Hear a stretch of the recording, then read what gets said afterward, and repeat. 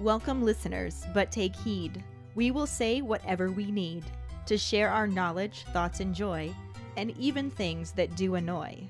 So join us now, but be aware, we have a tendency to swear. We'll dial it back a little bit.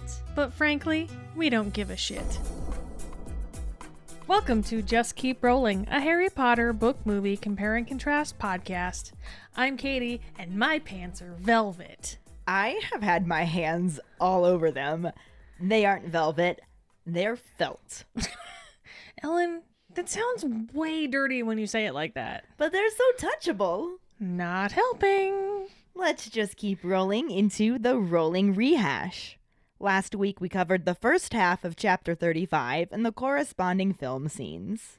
Ill-timed Oompa Band makes for an awkward homecoming. Dumbledore tries to make sense of the chaos, but should maybe focus on his comforting skills instead. Batshit is batshit, and trust us, it's all batshit when not Moody is involved. When fun flasks come up empty, that's when the real fun begins. And between Harry and Amos, Cedric's death brings out all the tears. During episode 110, Who You? That can't be true. Our Potter Pondering was, what are your thoughts on how the movie handled the first half of this book chapter? Hi, Ellen and Katie. This is Ashley with this week's Potter Pondering.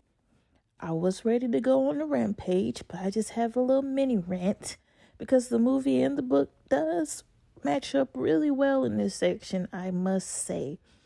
My only real aggravation is I like dumb Harry in the book. I like dumb, traumatized. I don't know what's going on. I just get magicked the fuck up. Come on now. He didn't know what was going on. And in the movie, they give us this stupid ass of regular American horror story cliche. It happens in every fucking horror story in America where, hey, I didn't tell you this, but how do you know this? Haha, you're the villain. That is not how that shit played out. Harry didn't know what the fuck was going on. He was completely clueless. And I don't even understand why the movie felt like they had to add that in there anyway when y'all been telling us the whole fucking time who was who. The only person who was shot was Harry. You didn't even give him a chance to be shot, just in pain and pissed off. And a cliche-ass revelation. What? Oh, but anyway, that's the movie for you. Does it every fucking time. And where the fuck is Dobby? I miss him too. Shit. Hey, so this is Sarah, leaving a very feverish and sick Potter Pondering. So the surprise was gone because we already knew that Moody was Crouch. So it's, well, what's this whole point of the scene? Because we already know the surprise. And I truly hate, actually, how Mad Eye / Crouch is like, uh-oh, the jig is up because I mentioned the graveyard, when it's quite obvious that he's out of Polyjuice Potion and is going to turn back into Crouch anyways. So wouldn't the jig be up then? Like, come on, fuck right off. Anyways, as this is my favorite book, I really fucking hate how they did this whole scene. It could have been done so much better. And Harry's just like, oh, I'm in shock. I can't act. Blah, blah, blah, blah, blah. I don't know what's going on. Oh, wait. Look at a graveyard? What? I don't know. It's just stupid. And I can't believe you guys convinced me to call in while I have a man voice like this. But, hey, here's the strep throat. Hey Ellen, hey Katie. So, my pondering for the first half of Chapter 35. I'll start with the things that I did like. Well, I liked them for how well they were done, but I didn't like what they did to me. The emotion in Harry's face. God, the tears and... oh, you just want to hug the poor guy. You know, the poor kid has just been through so much. And then Amos, Amos. That gut-wrenching yell. It never fails to make me tear up. Never fails. Another thing I like, even though it streamlined it and didn't have all the stuff, Moody's ranting was pretty funny. Yeah. Crap. Yeah. Oh, it made me laugh quite a bit. As for the things I didn't like, just the usual things, the streamlining, the changing of different details. The minor changes didn't bother me too much here. They were okay. For the most part, I think that this first half of Chapter 35 was done okay. Was done pretty well. Thank you so much for your responses. Our trivia question last week was, what did Barty Crouch Jr. do with his father's body after he killed him? Under the influence of Veritaserum, Barty Crouch Jr. admits that he killed his father, carried the body into the forest, and covered it with the invisibility cloak until he could go back and transfigure it into a bone that he buried in the freshly dug earth in front of Hagrid's cabin. Congratulations goes to Mike Riley. Woohoo! This has been the most variety of people answering the trivia question each week in a long while. It makes it really exciting. Who's going to win next week? Mike again? Jackson? Dave? Someone else? We shall see. For now, let's just keep rolling into the second half of Chapter 35, Veritaserum, and the barely corresponding film scenes. Chapter 35, Veritaserum Part 2.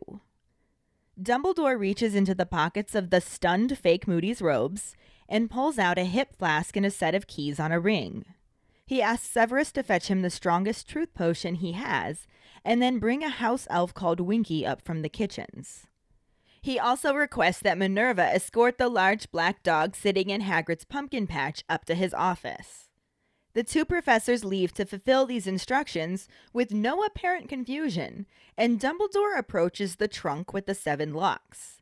He inserts a key in each lock, one at a time, and opens the trunk, revealing spellbooks, broken sneakoscopes, parchment and quills, an invisibility cloak, various other contents, and then with the 7th key, Harry lets out a cry in amazement when the trunk is opened to reveal an underground pit of a room where a starved-looking Mad-Eye Moody is fast asleep. He's missing his wooden leg, his eye socket is empty, and his grizzled hair is missing several chunks. Dumbledore lowers himself in the trunk to check on him and determines that he's stunned and controlled by the Imperius Curse.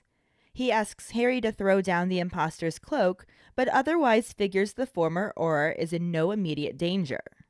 Once out of the trunk again, he opens the hip flask and pours out some Polyjuice potion, explaining to Harry the simplicity and brilliance of it, since Moody only drinks from his hip flask.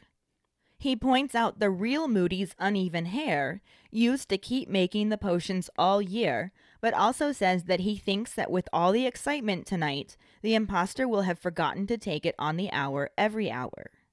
Dumbledore pulls out the desk chair and sits, he and Harry watching as the minutes pass by in silence. Then the man's face begins to change, scars disappearing, skin smoothing, hair turning straw-colored. The wooden leg falls away and a normal leg grows in its place. Same with the magical eye, leaving a freckled, pale-skinned, fair-haired man that Harry recognizes from Dumbledore's pensive. Hurried footsteps announce the return of Snape, with Winky and McGonagall right behind him. They are both shocked to see Barty Crouch, and the little house elf flings herself onto his chest, squealing Master Barty and accusing Dumbledore of killing her master's son.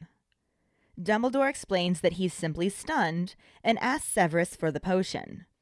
Snape hands Dumbledore the same small vial of clear liquid that he had threatened Harry with, and the headmaster forces open Crouch Jr.'s mouth and pours 3 drops in.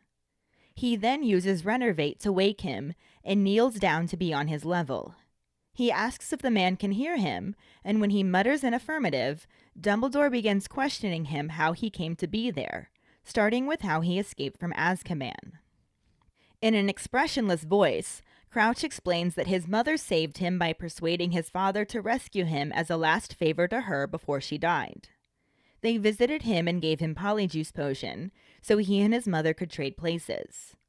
Winky tells him to stop talking, but he takes a deep breath and continues, explaining that the Dementors are blind and didn't realize the switch happened, and his mother continued drinking the potion up until she died a short while later and was buried there as him. They staged a funeral for her when they got home, and the house elf nursed him back to health. He then had to be concealed and controlled by his father using a number of spells, like the Imperious Curse, and he always had to be under the invisibility cloak. Dumbledore wonders if anyone else knew that he was alive, and Crouch explains that a witch from his father's office, Bertha Jorkins, figured it out when she stopped by with some papers to be signed. Barty Crouch Sr. wasn't home, so Winky showed her inside to wait, and she overheard the elf talking to him and figured out who was hiding under the cloak. When his father got home, she confronted him and he put a very powerful memory charm on her to make her forget, but ended up damaging her memory permanently. Winky is sobbing at this point, worried that they are all going to get in trouble, but Dumbledore asks Crouch to continue, wanting to know about the Quidditch World Cup. Crouch explains that Winky talked his father into it, so that he didn't have to live his whole life imprisoned, and they carefully planned to get him to the top box under the invisibility cloak earlier that day with Winky, and to have her say she was saving a seat for his father. But Winky didn't know he was growing stronger and fighting the Imperious Curse. He had a moment where he was almost himself again in the top box, and saw a wand sticking out of a boy's pocket in front of him. He hadn't been allowed a wand since before Azkaban, and he stole it without Winky realizing it since she had her eyes covered.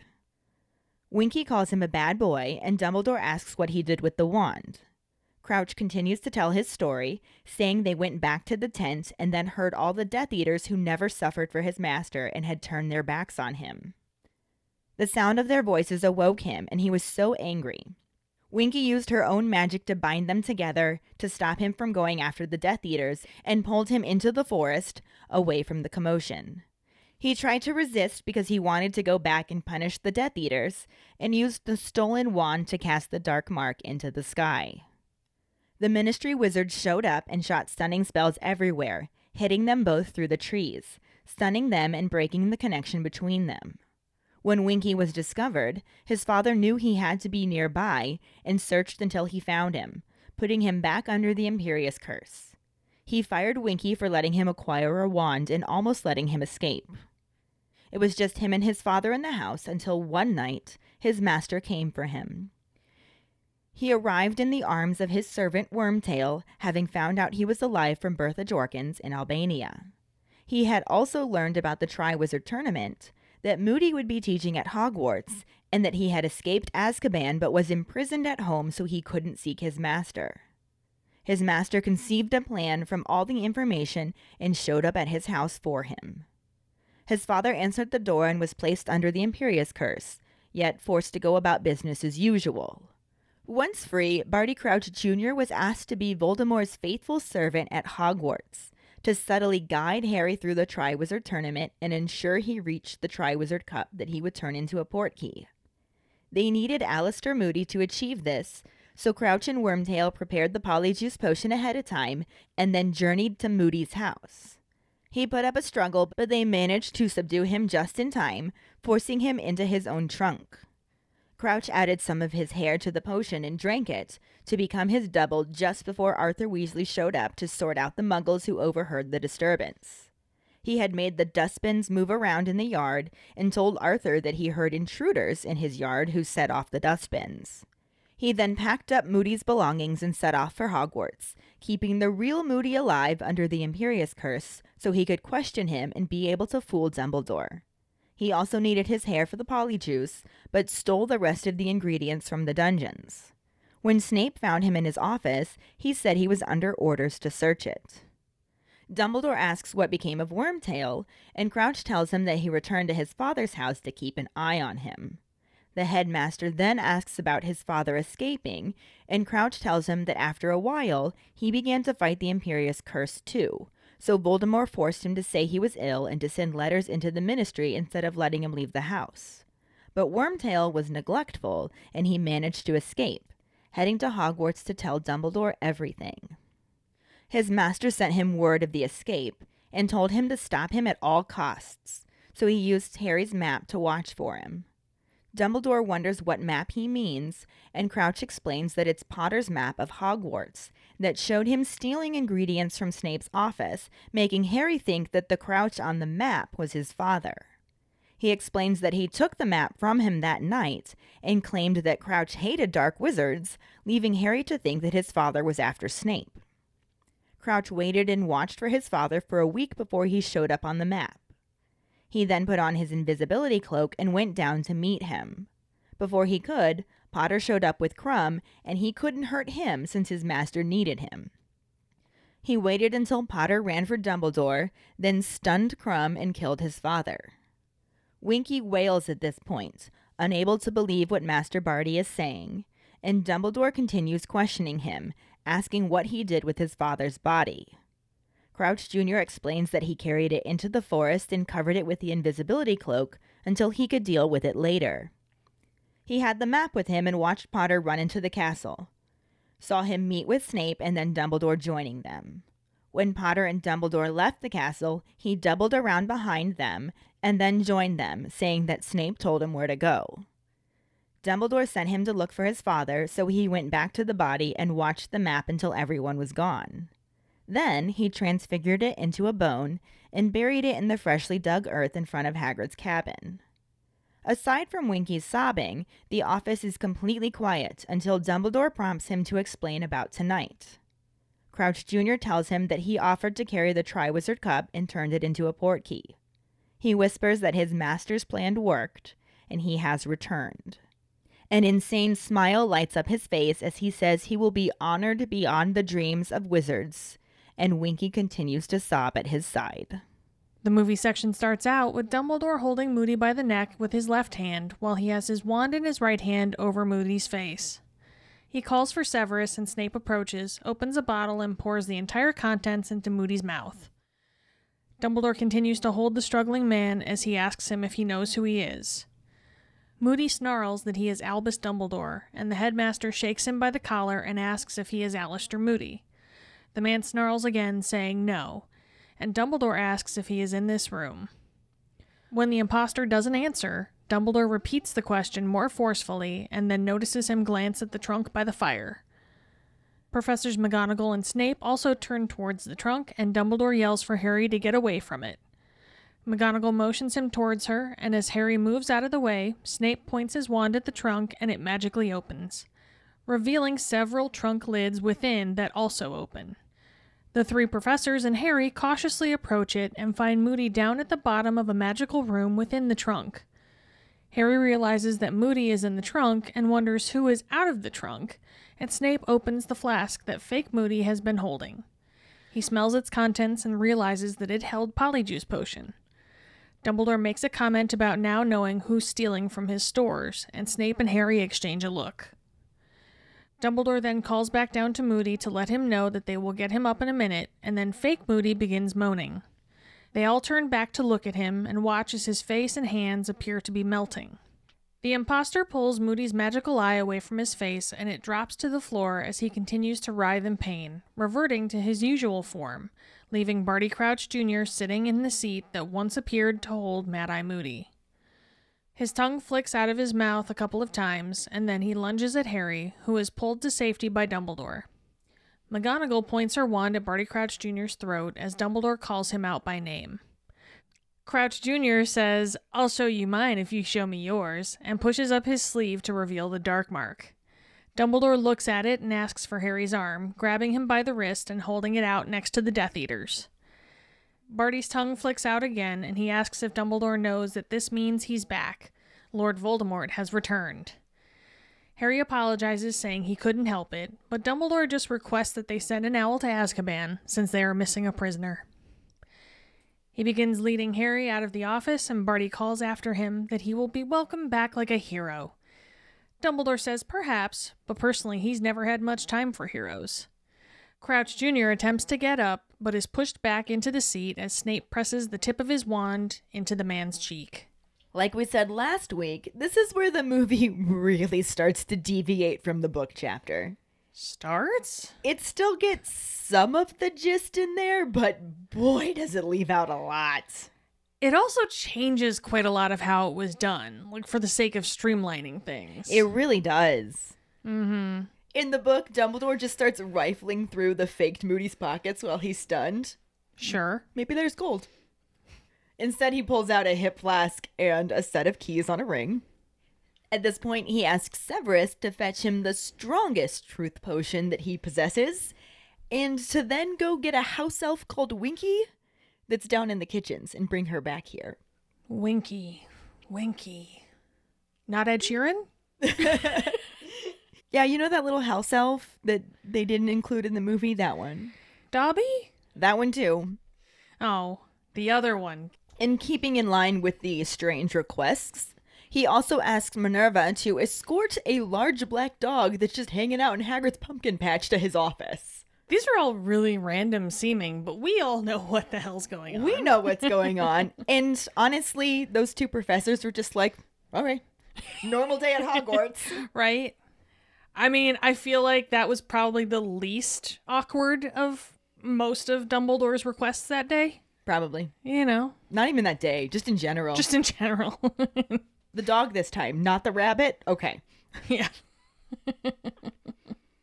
This is sort of done in the movie, Sort of. but also not really. The movie section starts as Dumbledore charges in and grabs Moody by the neck with his left hand. He holds his wand in his right hand over Moody's face as he calls for Severus. Snape approaches, opens a bottle, and pours the entire contents into Moody's mouth. Well, mostly into Moody's mouth. He, misses quite a bit. This definitely streamlined things as it cut out quite a bit. And it also kind of switched the order of some things too. It really did. Because obviously Snape is already there with the potion in this instance. And in the book, Dumbledore's just chilling, waiting for him to come back with the potion. Yeah. So it makes you wonder, in the movie, was he just waiting to slip it into Harry's pumpkin juice? Oh, for this time? sure. He just carried it with him always. Just carries... That's what that was. Yeah, just carries the most powerful truth potion that he can find. Yeah.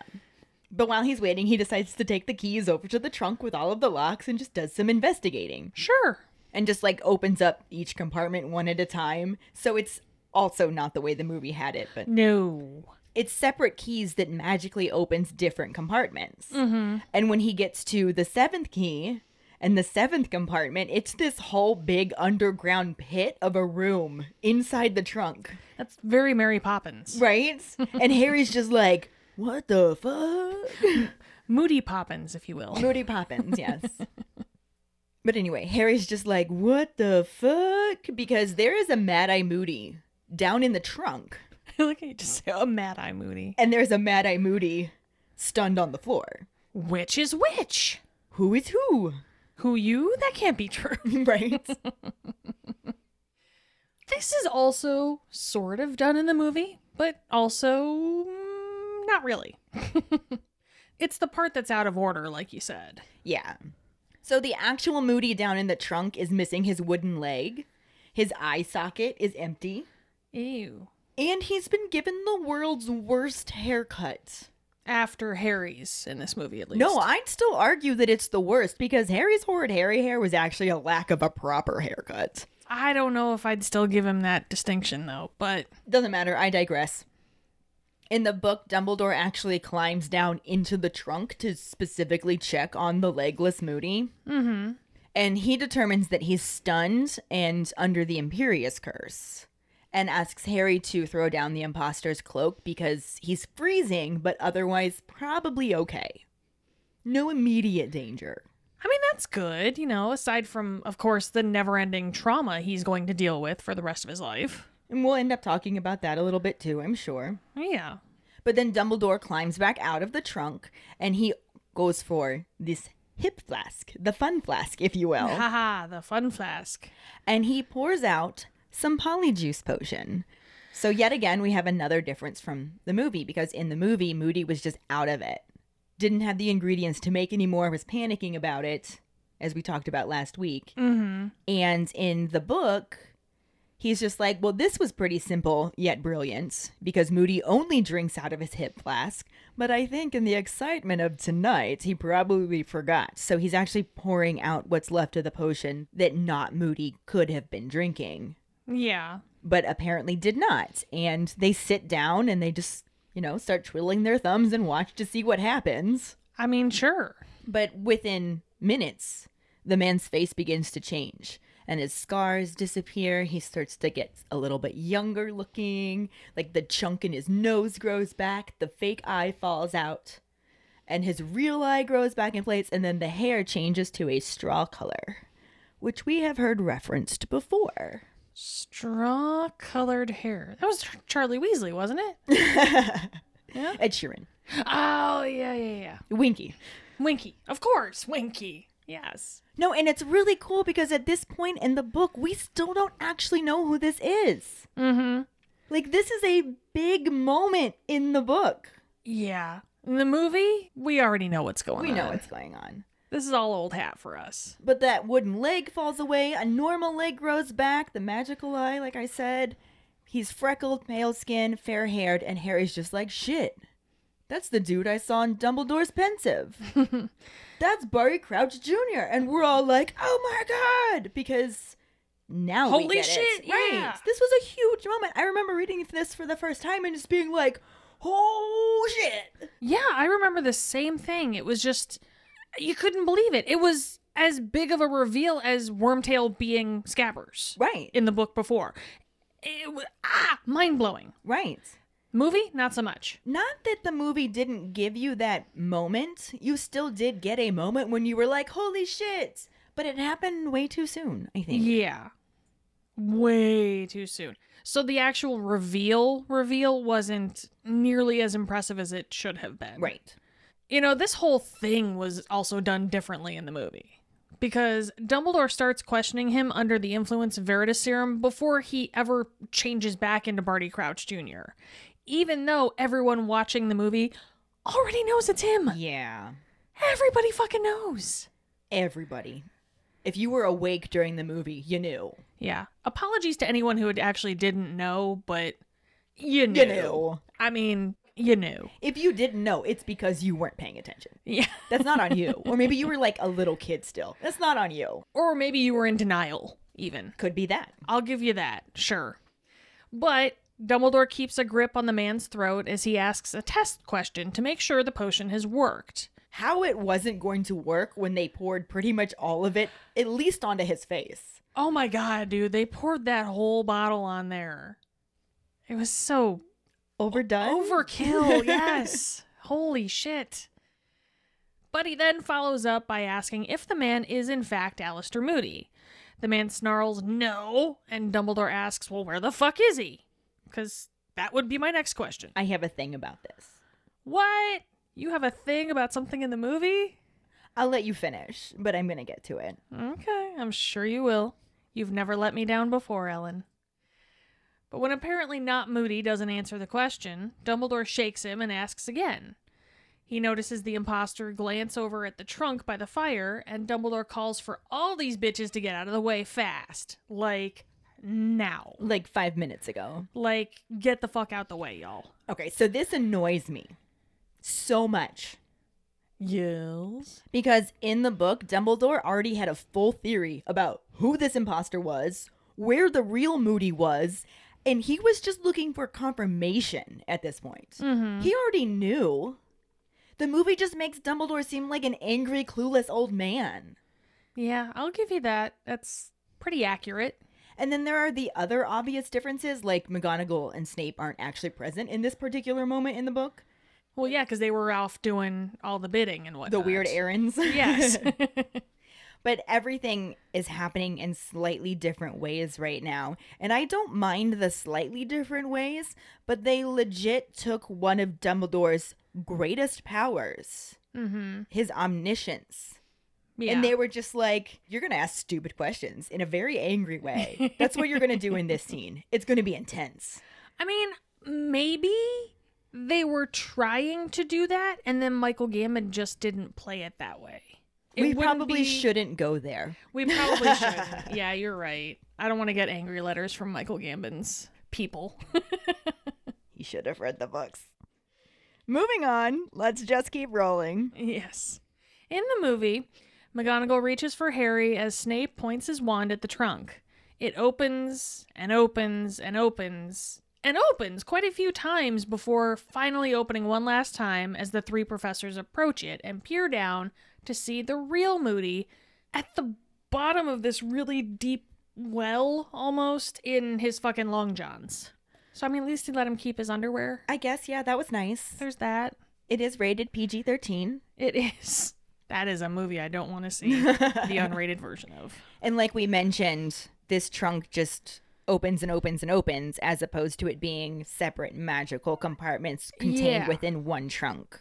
I really wish it would have been. Yeah. I wish we could have seen that. Yeah. Because it didn't really make a whole lot of sense. Like, it just kept opening and opening and opening, kind of like a Russian dolls. nesting doll. Yeah. The Yeah, it Russian was- nesting dolls. It was like a Russian nesting trunk. Yeah. And really, what's the point of that? I don't know if maybe depending on the force you use magically to open it, it only opens to certain levels and it's different things, but they didn't show us that. They just, Yeah. it was weird. It wasn't how I pictured it. It wasn't how it was described. And also, Moody's apparently not stunned and under the Imperius Curse. No, not at all. He just looks up at them, and then Dumbledore doesn't even climb down in the trunk to check on him. Mm-mm. But hey, at least they had the real Moody in a trunk. Ding! Yeah. It's the only ding I get this whole episode. That's like the one thing they did the same. Yeah. And it wasn't even the same.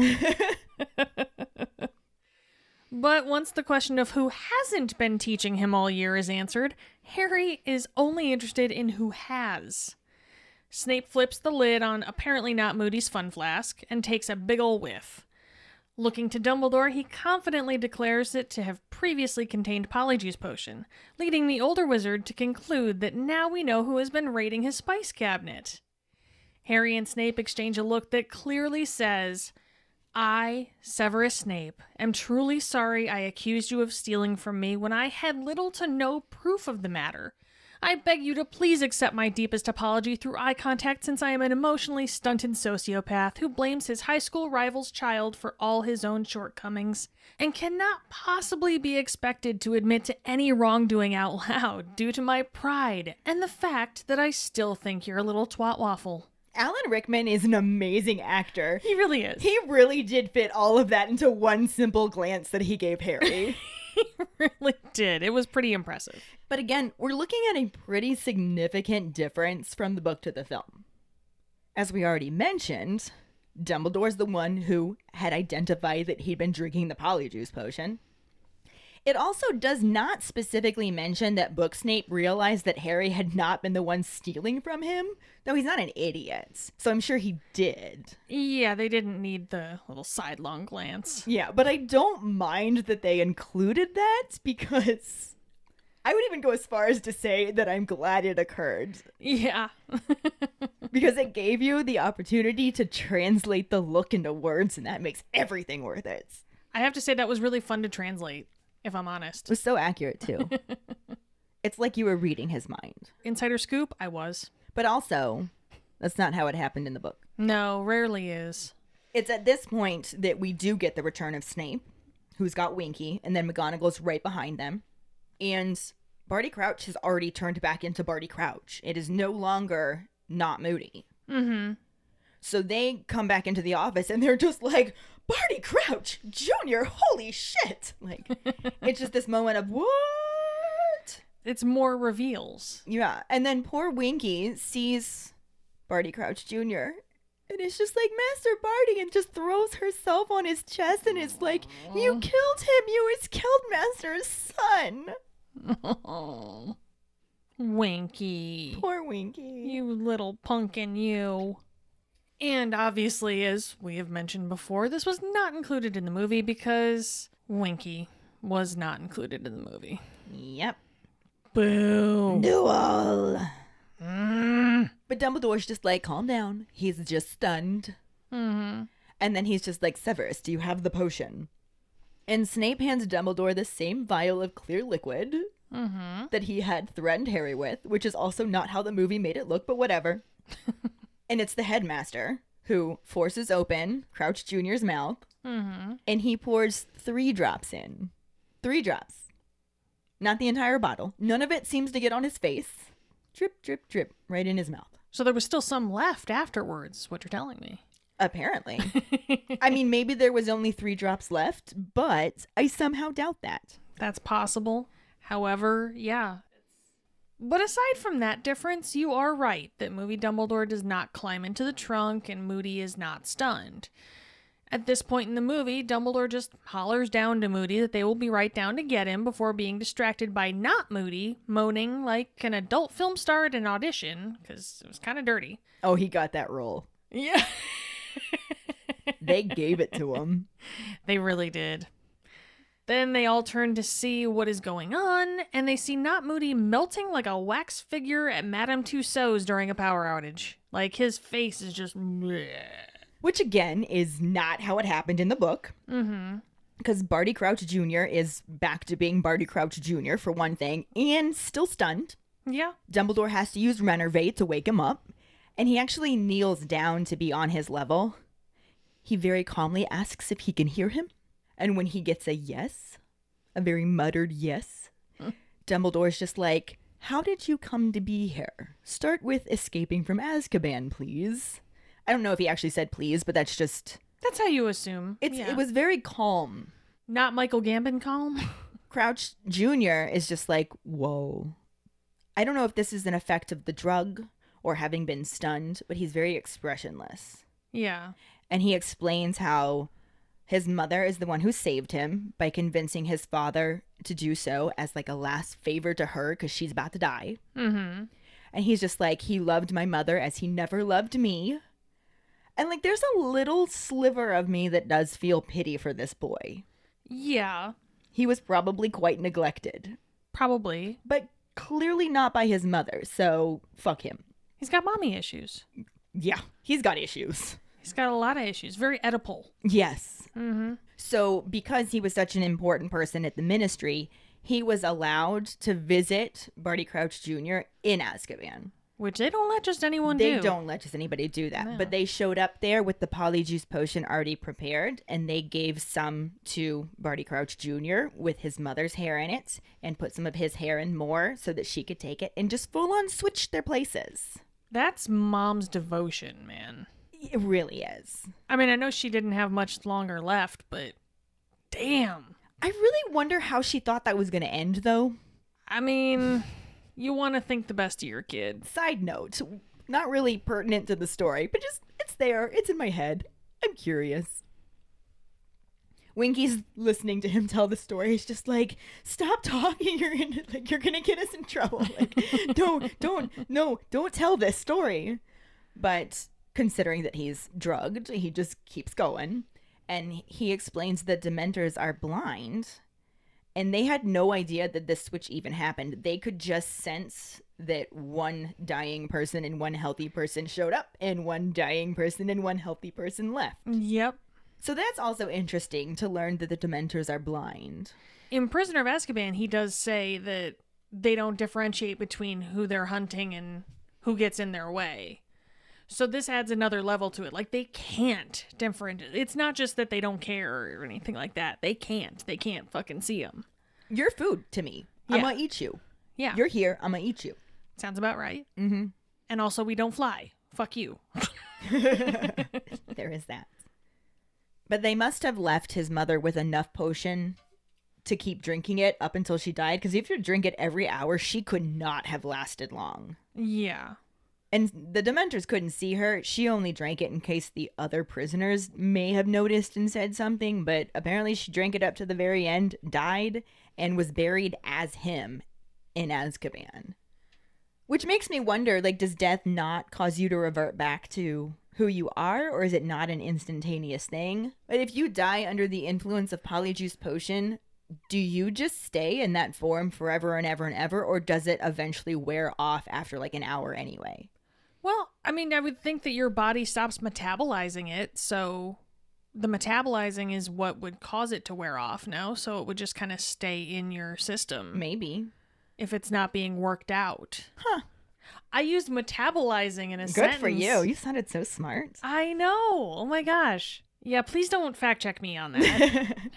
But anyways, they staged a funeral for his mother when they got back home because obviously they didn't have access to her hair to keep making the polyjuice potion. It'd be Well, yeah. really weird if he had to have his son continuing to play his wife. That's very Norman Batesy and psycho-y. Like, Yeah. even for them. Yeah, it was just all right, well, my wife's died, which is true. So it at least gave Crouch Sr. an opportunity to actually say goodbye to her as well because he knew she died anyway. Yeah. And then they had the house elf, Winky, nurse Barty Crouch Jr. back to health. Mm-hmm. Unfortunately, he then had to be hidden and controlled because all he wanted to do once he was well enough was to go and find his master. And Crouch Sr.'s just like, fuck, Imperio. What did they think was going to happen? Who could have seen this coming? Right? I mean, come on. So stupid. This was all your fault, Crouch. Like you said, it was all your fault. Facts. Dude. But yeah, they kept him under the Imperious Curse, some other spells, and he basically just had to live under an invisibility cloak at home. That's fun.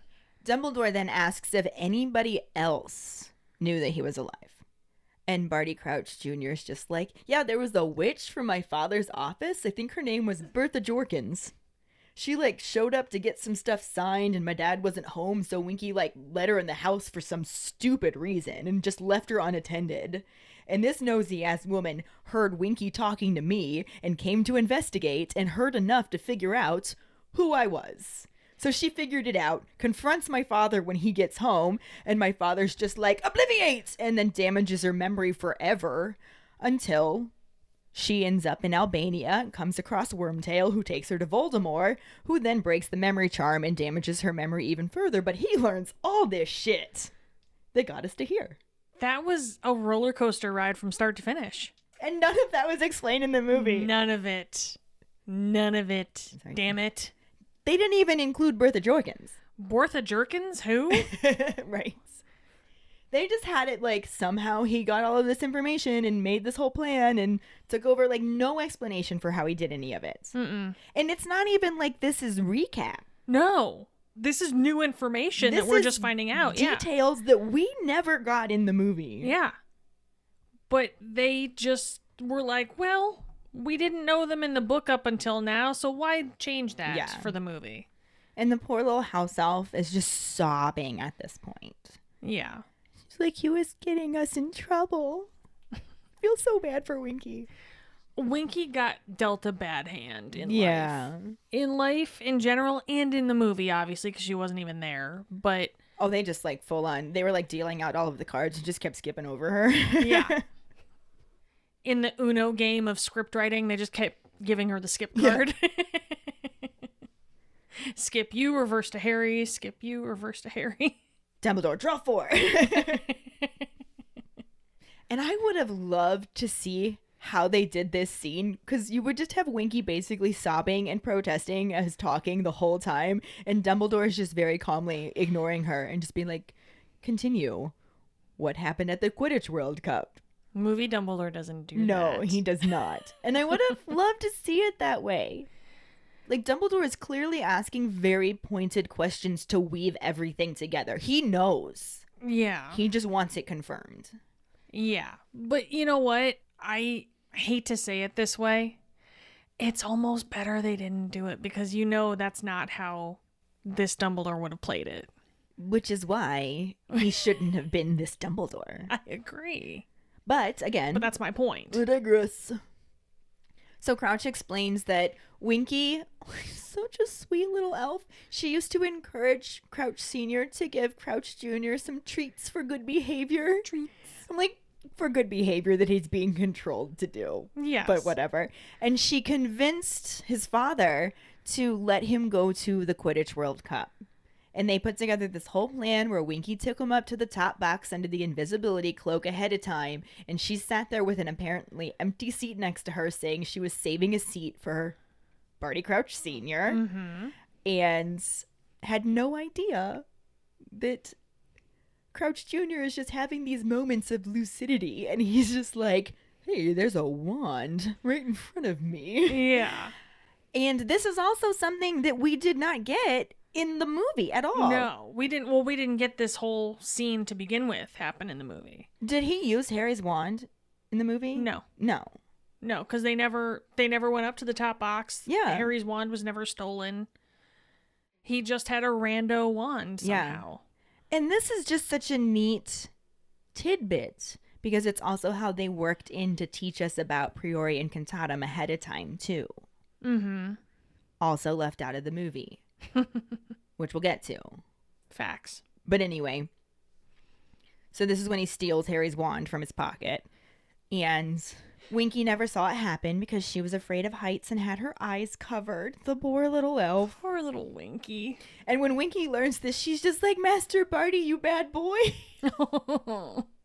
Like, every ounce of me wishes that I could have seen this little elf come to life. She Yeah. was adorable. Yes. But Dumbledore's still just like, and what'd you do with the wand? Yeah. So Crouch continues his story, saying that they went back to the tent, and then it wasn't long after that that all of the Death Eaters showed up to wreak their havoc. And it was in this moment that he really, really woke up, because he got so angry at all of these Death Eaters that were out there causing shit, stirring up trouble, and not one of them ever went to go try and find their master. Yeah. And Barty Crouch Jr. is just like, fuck you all! And Winky's super, super scared to see him get that angry, so she uses her own elf magic to bind them together and literally drags him from the tent, which, if you remember, they were talking in that scene back in that chapter how Winky was running really funny. Mm-hmm. And now we know it's because she was literally dragging an invisible person along. Yeah. When Harry was just like, I bet she didn't ask permission to run. No. No. She was running funny because she was trying to drag a full-grown wizard behind her Yeah. who was resisting. Which we did not get in the movie at all. No, and that's a really fucking cool clue to have that tie together. Yeah. Because he was trying to resist. He wanted to get back and punish all the Death Eaters. Mm-hmm. The closest that he could get to that was to use that stolen wand to cast the Dark Mark into the sky. Yeah, which sent them all fucking running for the hills. Yeah. This one little part right here is Yeah. the only recap that we're really getting right here. Right? Because we already know that the Ministry wizards show up, they shoot stunning spells everywhere. But then new information is that those stunning spells not only hit Winky, which we did know, it hit the invisible Barty Crouch Jr. as well. So when Crouch went to go check and see if there was anybody else in the bushes where they found Winky, it was because he knew that his son was going to be there. And he's Yeah. searching for his invisible son until he finds him. And he puts the Imperious Curse back on him and then fires Winky, not because she disobeyed him, but because she nearly let his son escape and let him acquire a wand. But who really let him do all those things? It was all a very dumb idea. It was terribly It was planned all, out. yeah. No, it was, everyone's at fault here. They really are. Everyone's at fault. But it was also really stupid for him to fire her. Well, yeah. But not just because it was shitty. It's also because it left him alone at the house with his son with no help. Mm-hmm. And who wants that? I mean, that was clearly part of the issue to begin with. Exactly.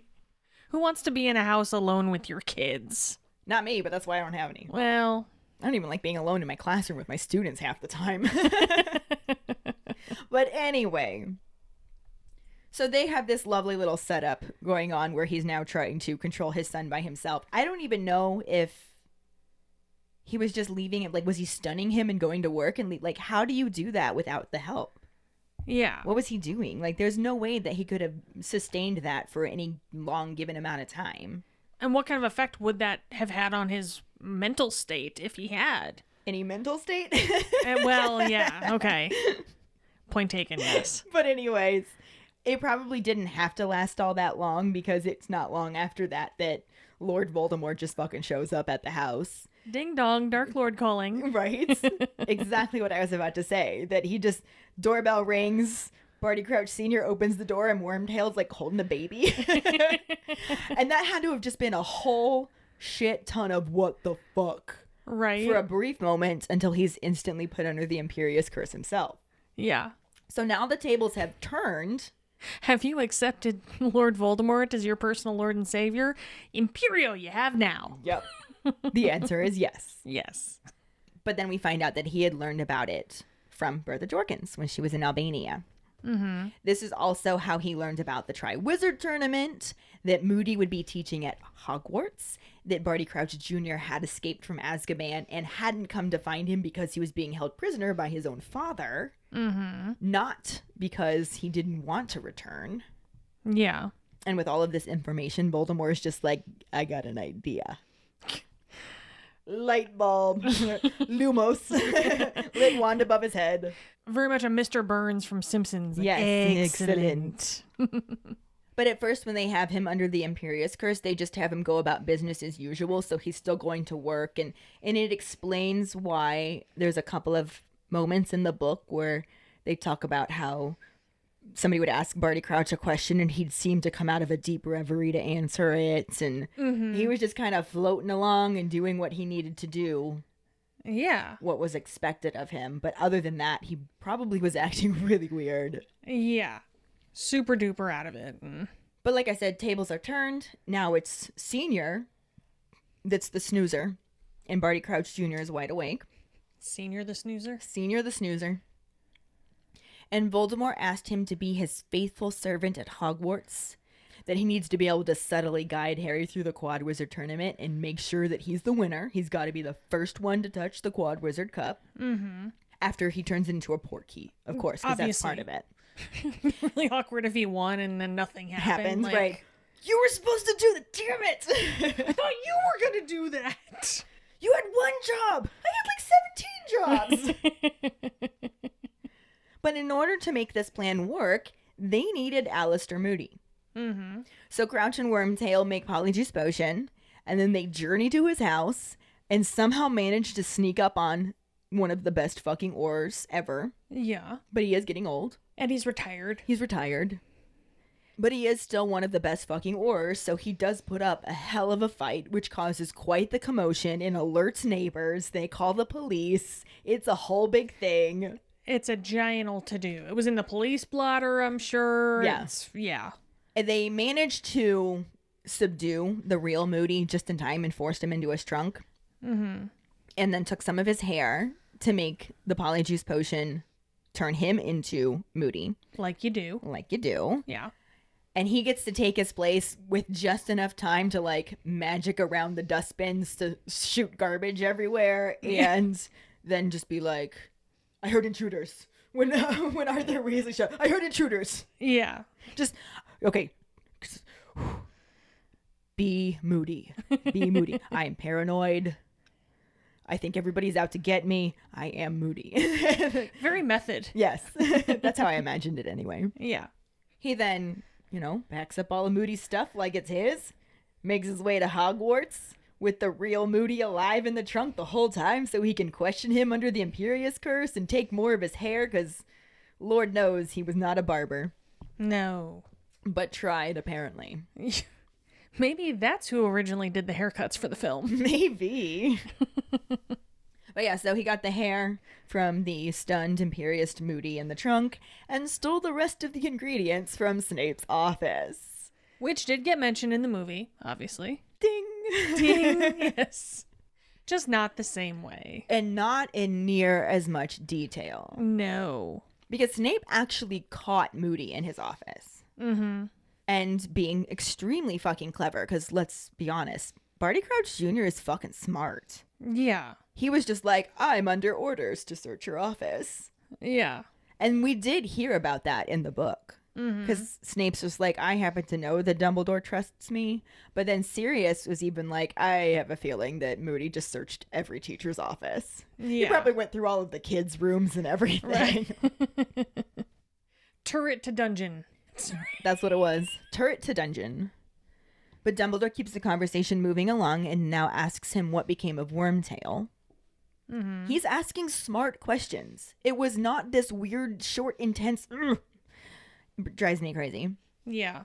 But Crouch explains that Wormtail's task was to go back to his father's house and keep an eye on him there, which is, why he escaped. Yeah. Because Wormtail sucks.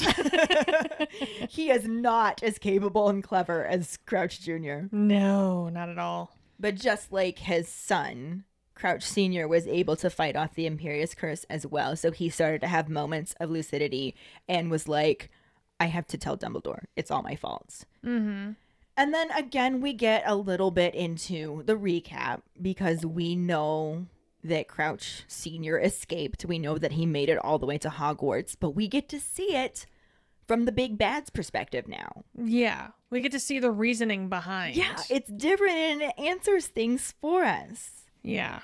So we learn from Barty Crouch Jr. as Not Moody that he got word from his master that his father escaped and he had to stop him at all costs. And Crouch Jr. is just like, I'm going to kill my father. Like, that's what happened there. He's like, finally. He's got some tunnel vision going, right? And he had Harry's map to watch for him. So he was ready. He had a way to get to him before anybody else did. Yeah. Dumbledore's just like, what do you mean, map?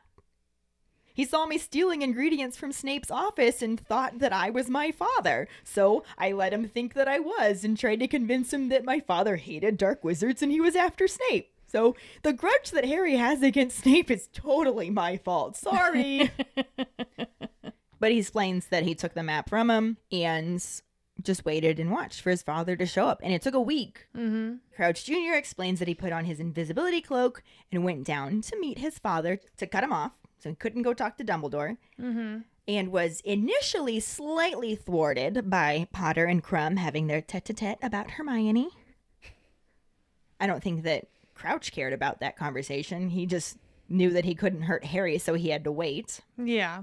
But as soon as Potter went for Dumbledore, he attacked. That was his moment, yeah. Yeah, stun Crumb, kill my father. Like, no remorse. Nothing at all. It was just, I stunned Crumb, I killed my father. And Winky's just like, what? What is you saying? What is you saying? And Dumbledore's still just like, and what'd you do with the body? Yeah, continue. Junior explains that he carried it into the forest, covered it with the invisibility cloak, and was just like, I'll deal with you later. Probably the right plan to have. Yeah, again, he is diabolically clever. Yeah. The way he played this out was genius. He knows what he's doing. Yeah. He stayed there at the body with the map and watched as Harry ran to the castle, met up with Snape, and then Dumbledore joined them. And then when Harry and Dumbledore leave the castle, he doubles back around behind them to give just enough time that he could have feasibly talked to Snape as well, and then caught up to them and was just like, Snape told me where to go. Yeah. And no one was ever going to ask Snape, like, hey, did he talk to you? Because why would they? That's a ridiculous thing to say. And then, just because there's also a certain amount of luck happening here, since Dumbledore thinks he's Moody, he's just like, all right, Barty Crouch Sr. is around here somewhere. You go look for him. I'm going to deal with this. And Junior's just like, all right, and goes back to the body and just watches the map till everyone's gone, and he just turns him into a bone and buries him in the freshly dug earth in front of Hagrid's cabin. Which was our trivia question. Sure was. And aside from Winky just bawling her eyes out, everything is quiet. Yeah. Until Dumbledore again very calmly prompts the next question. He's just like, and tonight? And Junior's just like, well, I offered to carry the Quad Wizard Cup and I turned it into a port key. Then he gets super creepy because probably all of the Imperious Curse and controlling spells did addle his brains a little bit, but he was just like, my master's plan worked. He has returned. That was creepy. Thanks. And he smiles this insane smile and says that he will be honored beyond the dreams of wizards. And Winky just continues to sob at his side.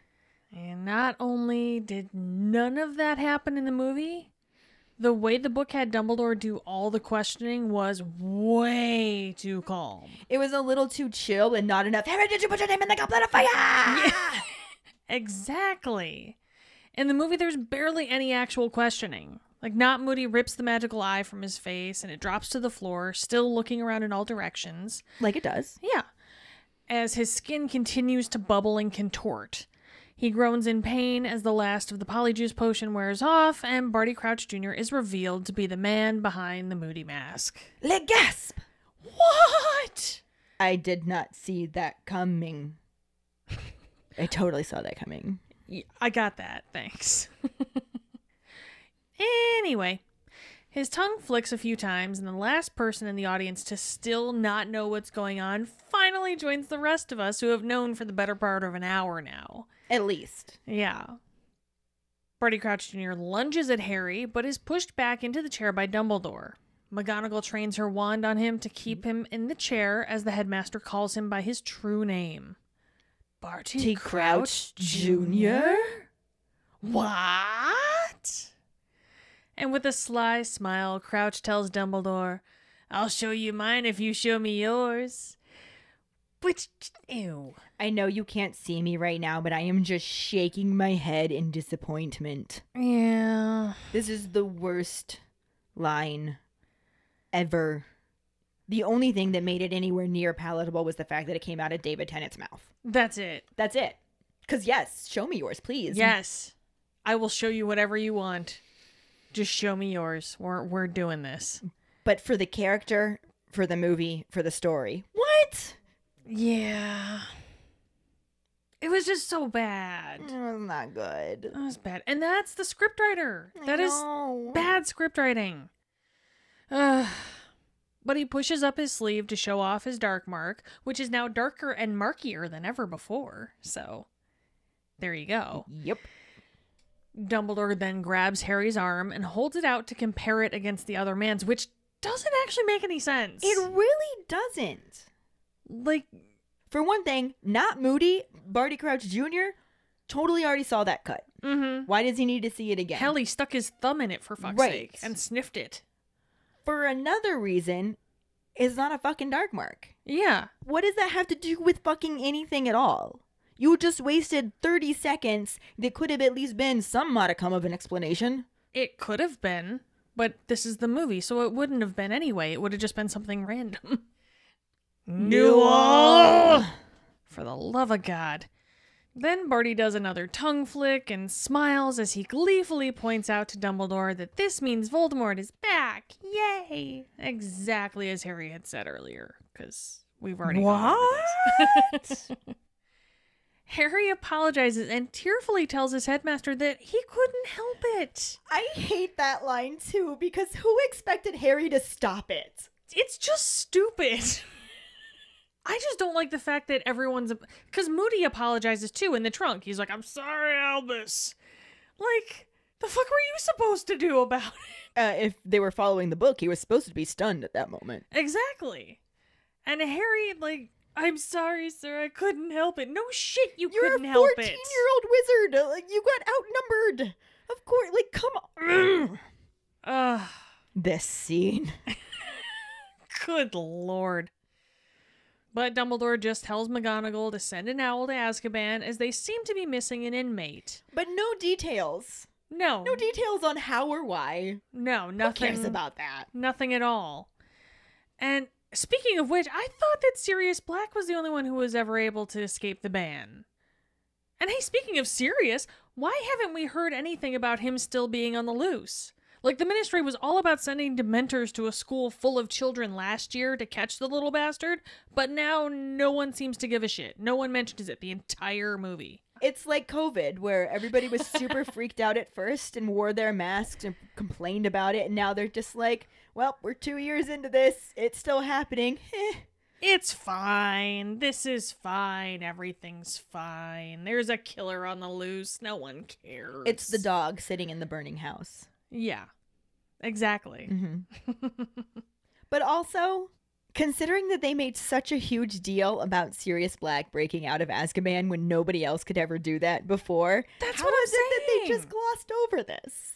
That's what I'm saying, man. How do you not give the explanation as to how Barty Crouch Jr. did it when Sirius did it the year before and everyone lost their fucking minds? Yeah, it's annoying. It doesn't make sense, and it's irritating, and fuck this noise, man. And they could have done this. Yeah. This scene could have included Dumbledore actually questioning him and not just growling in his face. Yeah, but it didn't, and therein lies our problem. Newell! Yeah, instead, Dumbledore just decides that it's time for him and Harry to make like a baby and head out. But before they can, Barty calls after him and says that he will be welcomed back like a hero. And Dumbledore says, perhaps, but personally, he's never had much time for heroes. Come along, Harry. Crouch Jr. attempts to get up, but is pushed back into the seat as Snape, being done with his shit, presses the tip of his wand into the man's cheek. Just the tip, though. Well, I mean, how is he supposed to press more of it into his cheek? I was being dirty, Ellen. Shut up. Jesus. Just go with it, would you? So the comment about being welcomed back like a hero is definitely a little reminiscent of how the book chapter ended. Because A little he did bit. say that he would be honored beyond the dreams of wizards. And that's like being a hero. Yeah.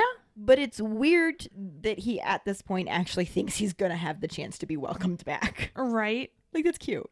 That's adorable. However, As far as we know, though, he was. he was. Like, we in don't the know. movie. We literally never, ever find out what happened to him ever again after this scene. And that was the last anyone ever saw of Barty Crouch Jr. Yep. Pretty much. So, yeah. Get another scene with David Tennant. This is kind of his big reveal. This is. And I get that David Tennant is fucking awesome, and the more screen time you can give him, the better. Yeah, I'll give him that. But the impact that he would have had if this was his first moment on camera, as opposed to inserting him in the dreams and actually showing him cast the dark mark. Well, not to mention the fact, too, that had he been given this scene to do, the book scene, he would have killed it. Oh, he would have murdered it. It would have been amazing. He would have murdered it, and we all would have munched on it. I would have signed up for that. Yeah. Can you imagine him interacting with Winky and just... I can't even make intelligible noises. Yeah. That's how much I wanted this. Now, he was a little bit more monotonous in the book Yeah. because he was drugged. But it didn't necessarily have to be like that. Yeah. He still could have interjected so much crazy into answering, especially at the very end when that insane smile lights up his face. There was plenty of dialogue. There's Yeah. plenty. And if there's anybody that you want to give a fucking amazing monologue to, It's David fucking Tennant. it's David fucking Tennant. Hell yes. Like, it's just, oh, I feel like this movie did so many people dirty. It really It did so many actors dirty. It did so many characters dirty. Because maybe, just maybe, if they had written Dumbledore better, I wouldn't have been as mad at Michael Gambon for how he played it. Yeah. But other than the fact that this should have been the moment we were discussing David Tennant's debut into this movie, Yes. there aren't any new actors to share. Nope. We are shit out of actors. It is just getting to the conclusion. Yeah, because we're almost done. Considering that there's 2 chapters left and one of them's not in the movie at all. Yep. So why don't we just move on to our Potter Pondering? We will do so.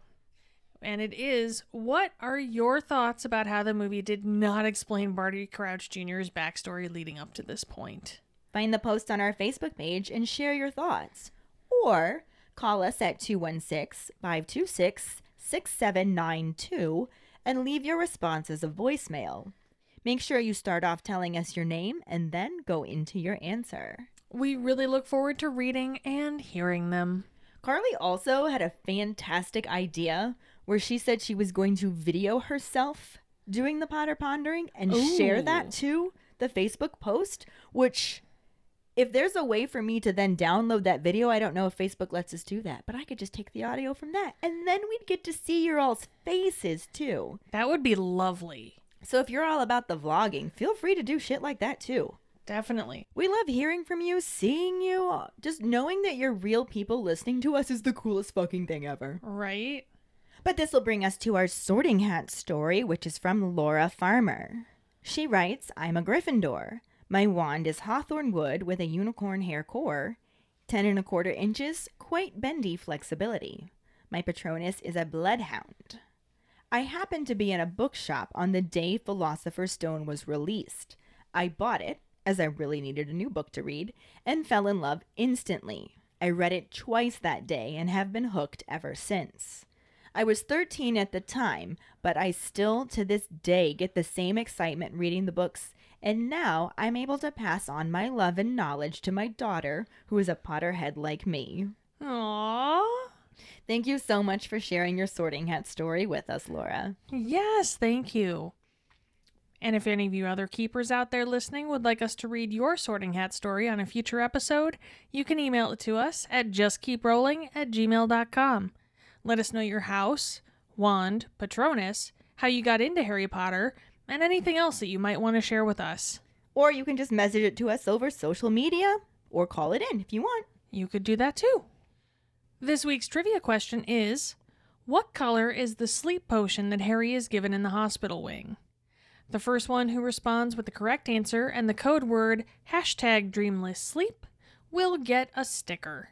Another way to get a sticker is to rate and review us through iTunes or Facebook. Make sure to email us at justkeeprolling@gmail.com to let us know you did, and we'll get back to you to figure out which sticker you want and where to send it. Don't forget to find us and follow us on Facebook at JKR Podcast and Twitter and Instagram at JustKeepRolling.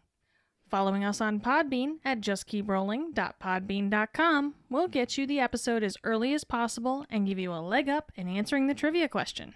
Make sure to check out our website at justkeeprolling.com, and don't forget to subscribe to our YouTube channel.